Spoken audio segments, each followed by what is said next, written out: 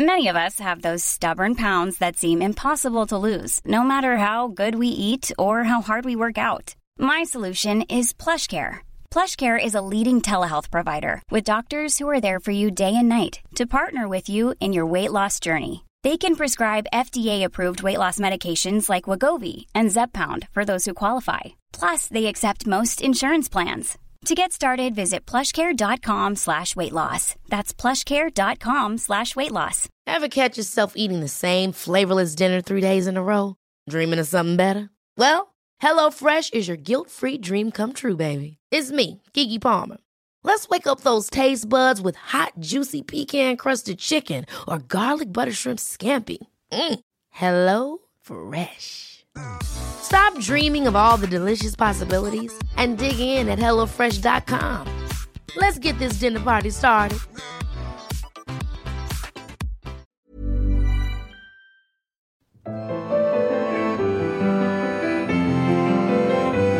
Hello and welcome to My Favourite Work of Art with me, Dr. Laura Jane Foley. Each week I'm joined in the studio by a guest who tells me all about an artwork that means something to them. Today, my guest is the film director, painter and writer Gillis MacKinnon. Gillis was educated at Glasgow School of Art, where he studied mural painting. Following this, he became an art teacher, youth worker and cartoonist. Later, he studied at the National Film and Television School. His graduation film premiered at the 1986 Edinburgh International Film Festival, where it won the first Scottish Film Prize. Since then, Gillis has directed many successful films, including Regeneration, which starred Jonathan Pryce, Hideous Kinky, the adaptation of Esther Freud's novel, which starred Kate Winslet, and The Last of the Blonde Bombshells, which featured Judi Dench and Ina Holm.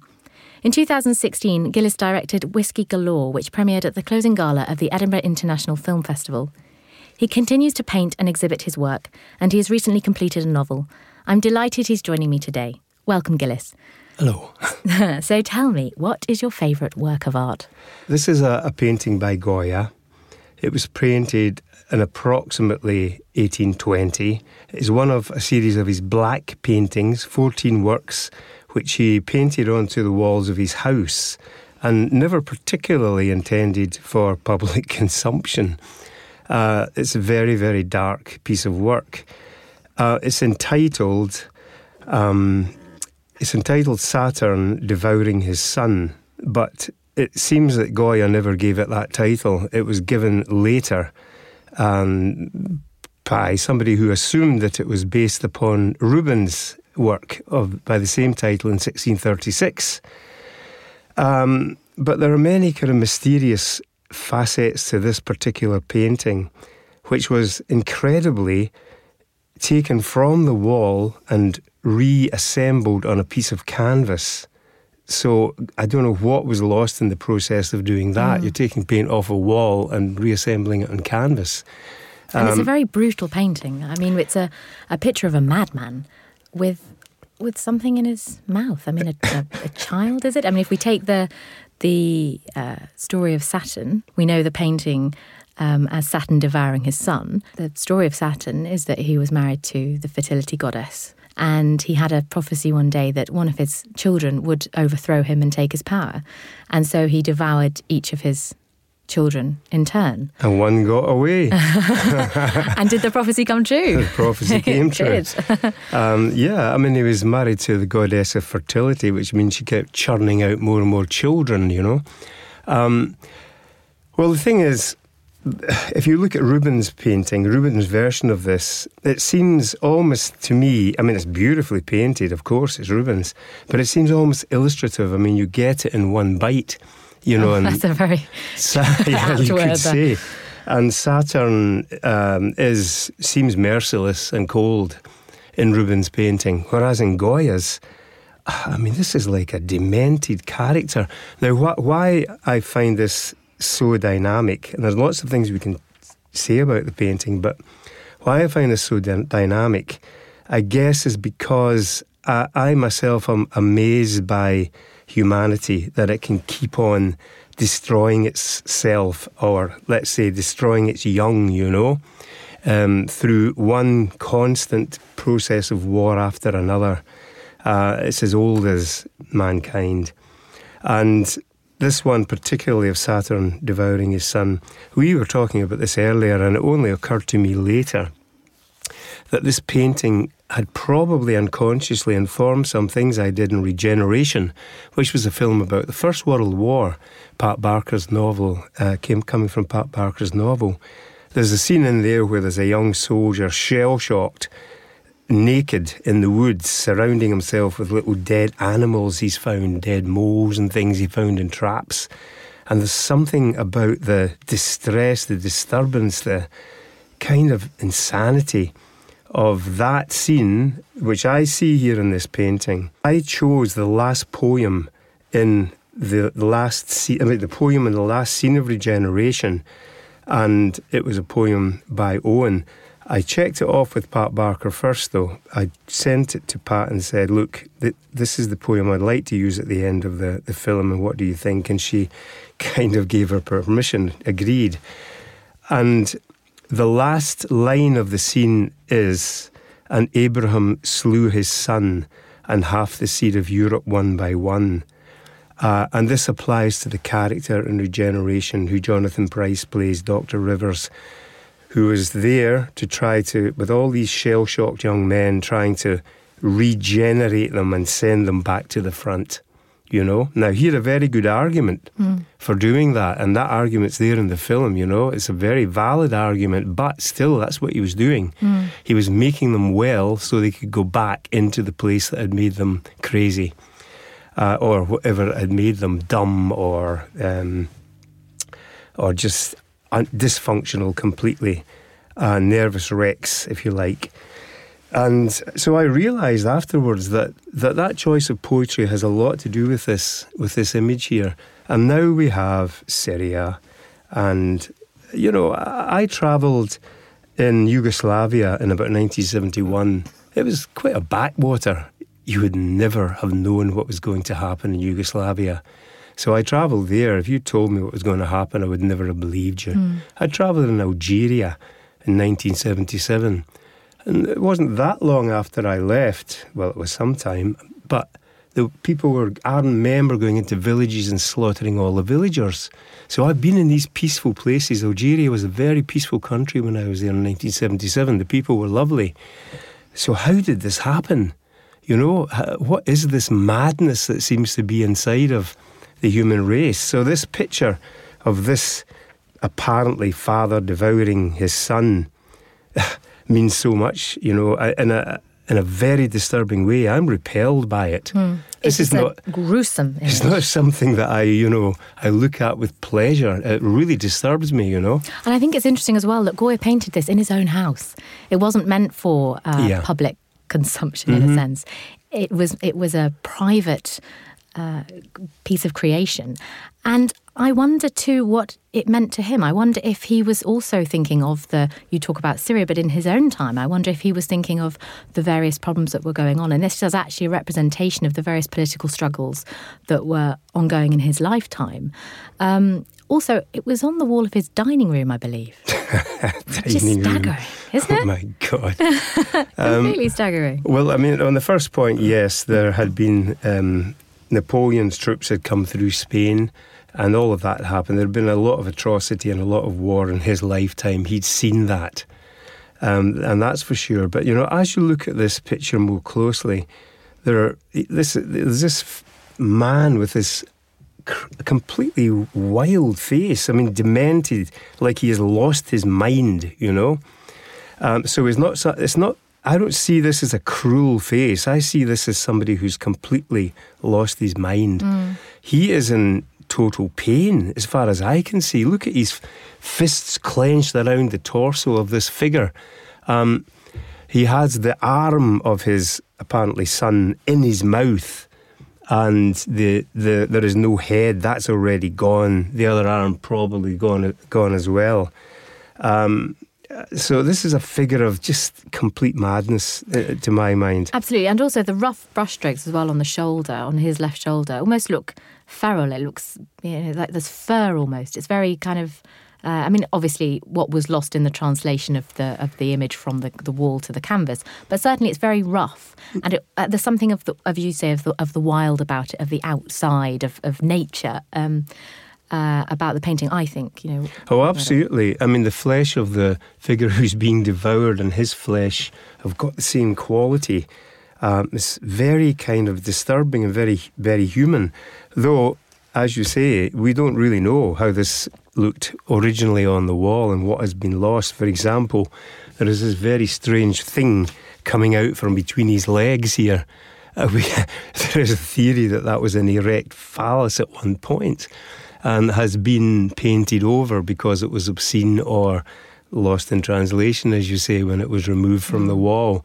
And that's one theory about it, there's a bloodlust here. Yeah, I don't see it that way. I see it as just incredible disturbance, just like a lost soul, if you like. So another thing about it is we go that, well, it's his son, but this is not a child. In the Rubens, it's a child, clearly a little child that's being eaten. But, according to the Saturn, his wife gives birth to these babies and he eats them. Well, this is a fully grown figure. And then another question comes in. It has also been noted that it doesn't actually look like a male figure. Well, yes, there is a rather shapely bottom and legs, aren't there? I mean, it does have the look of a female torso. Voluptuous kind of look there. So we don't really know what Goya had in mind here. You see, I used to be a cartoonist, that's another thing. So I can always look at things from a cartoonist point of view. And if I look into that face, and if you isolate that face, just look at the eyes. Popping, crazy eyes there, then you could almost say that this is a cartoon and this is black humour with very, very sinister sense of humour. But you could almost see it that way too, definitely. And it was a very private sense of humour, I suppose, as well, because it was something that was in his own home. The whole thing was private, yeah. I'm very interested in this idea that you use paintings in your work, and I wonder if we could talk a little bit more about that. Okay, well, it's always been the case that if I'm working with a designer who is, let's say, receptive enough, you find in television there are designers who can really get into a subject with you. There are others who are just doing a job because they're bashing one thing out after the other. But when I'm making a movie, I'm very careful about who I work with. I mean, sometimes you don't actually get a choice in television. You kind of go onto a bandwagon, if you like. It's already on the way. But I like to really think about who's going to influence us here, who's going to guide us as to the way the film looks, Now, the obvious one, just about every filmmaker under the sun uses Hopper. That's you hear it all the time, and you can understand why. Yeah, and I've done it absolutely. I've been shooting in Ireland and going like, oh look, Hopper House, So we'll use that. An American artist who myself and Andy Harris, this designer I work with often when I'm making films, we've used Andrew Wyeth. For example, when we did Whiskey Galore, there was quite a few things in that film which come directly from Andrew Wyeth paintings. They're there because Andy and I got out all of Wyeth's stuff and looked at it again, There's a feeling for the kind of outdoors, the way people are outside, the way their faces in the wide open expanses of nature look different, their eyes look different. They're just things you can learn about colour and... but the images we used, one was a man sleeping in a rowing boat. And as soon as I saw that Wyeth, I went, right, I'm using that. Brilliant. Another one was a dog sort of like resting on a bed. Well, in fact, in the film, it's not on the bed, it's on the floor. But there's a whole scene. The dog has its own scene, just sleeping on the floor. And that's there because of Andrew Wyeth, of course. Okay. And there were really quite a few things that were informed them all the way through. Oh, yeah, there's a man sleeping on a bed with a patchwork quilt. Just a moment in the film, in a little montage. That's also from Andrew Wyeth. So it's something that's very stimulating, and I enjoy that a lot. It's like not something that's it's not something that's an homage when I'm doing that.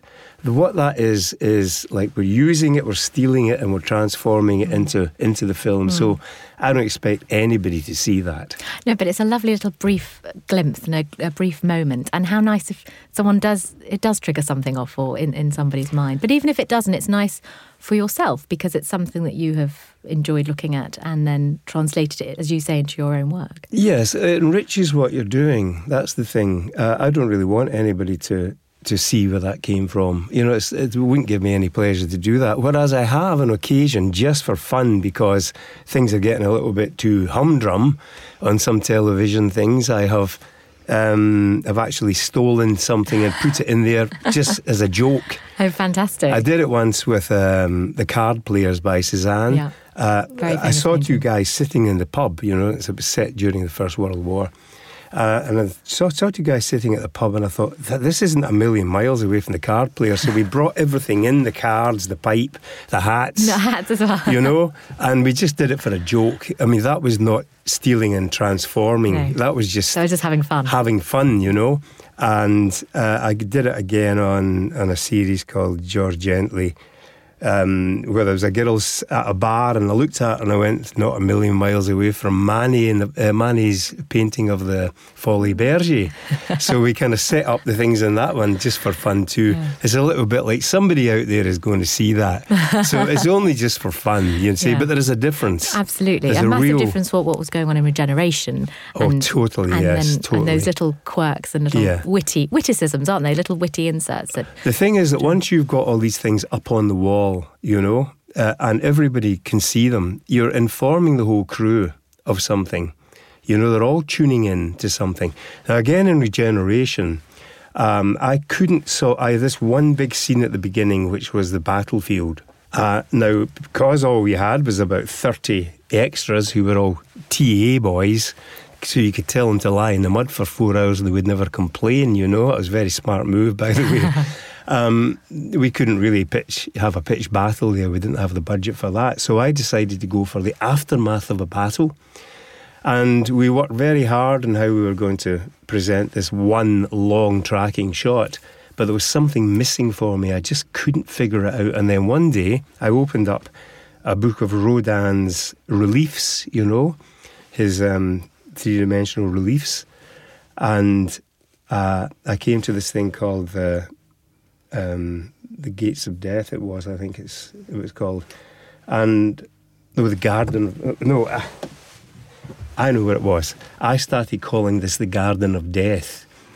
And it caught on. Everybody around the crew was calling this thing the Garden of Death. It was quite amusing, really, because this ridiculous phrase just popped out of my mouth, you know. But before you know where you are, everyone's talking about the Garden of Death. It was quite funny, you know, to see the way that these things can become contagious. And what it was with Rodin was figures in relief, you know, raised maybe inches, an inch from the surface, figures as if embedded in mud. That's how I saw it. And I realised then what I could do to kind of lift this scene when I would have two battles, the aftermath of two battles. One of them happened 5 minutes ago with young men lying dead on the battleground and others crawling and trying to get back to the trench. And the other battle would have been like maybe a year ago, and that would be the one that would be buried under mud. So we brought in skulls, we brought in bodies, you know, lots of mannequins. We stamped them down into the mud. We slopped mud over them. So we began to make this giant sculpture. It really was like making a giant sculpture to shoot. So it took us 4 hours one morning to do that, and I was like a demented madman running about with these pictures of Rodin, but asking for more mud and slopping it onto, you know, mannequin dummies that were stamped into the ground. And it was very, very exciting because it was like making a giant sculpture, then bringing in actors and shooting it. Amazing. I mean, it's wonderful to hear about how art has influenced your directing career. Thank you so much for coming in, Gillis. Today we were talking about the artwork Saturn Devouring His Son, which was painted by Goya sometime between 1819 and 1823. Spanish painter and printmaker Francisco Goya was born in 1746 and died aged 82 in 1828. Following a severe illness in 1793 which left him deaf, Goya's work became bleak and pessimistic. The painting we discussed today was a culmination of his late period. The black paintings of 1819 to 1823 were painted directly onto the plaster walls of his house, the Quinta del Sordo, in English, the House of the Deaf Man.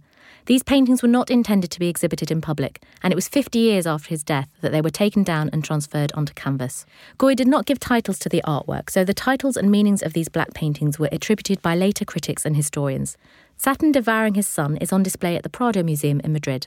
If you would like to see the artwork we were discussing this week, or carry on the conversation further, you can find me on Twitter @LauraJaneFoley. And if you want to discuss the show, please use the hashtag #MyFavouriteWorkOfArt. The show was recorded at Wise Buddha in London and was edited by Jack Townley. The title music is Blue from Colours by Dimitri Scarlato. I hope you'll be able to join me next time. Goodbye.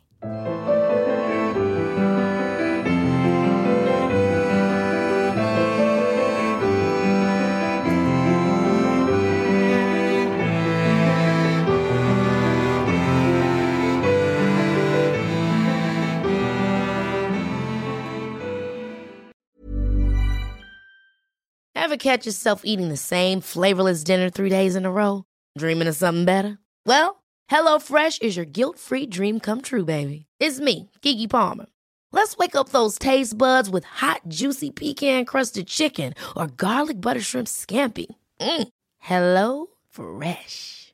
Stop dreaming of all the delicious possibilities and dig in at HelloFresh.com. Let's get this dinner party started.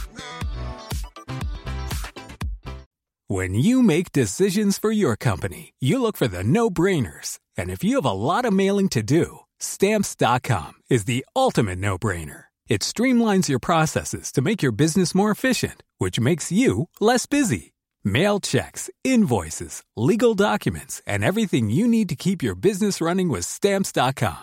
Seamlessly connect with every major marketplace and shopping cart. Schedule package pickups and see your cheapest and fastest shipping options from different carriers, with rates up to 89% off USPS and UPS rates. And with the Stamps.com mobile app, you can take care of mailing and shipping wherever you are. Make the same no-brainer decision as over 1 million other businesses with Stamps.com. Sign up with code PROGRAM for a 4-week trial, plus free postage and a free digital scale. No long-term commitments or contracts. That's Stamps.com. Code PROGRAM.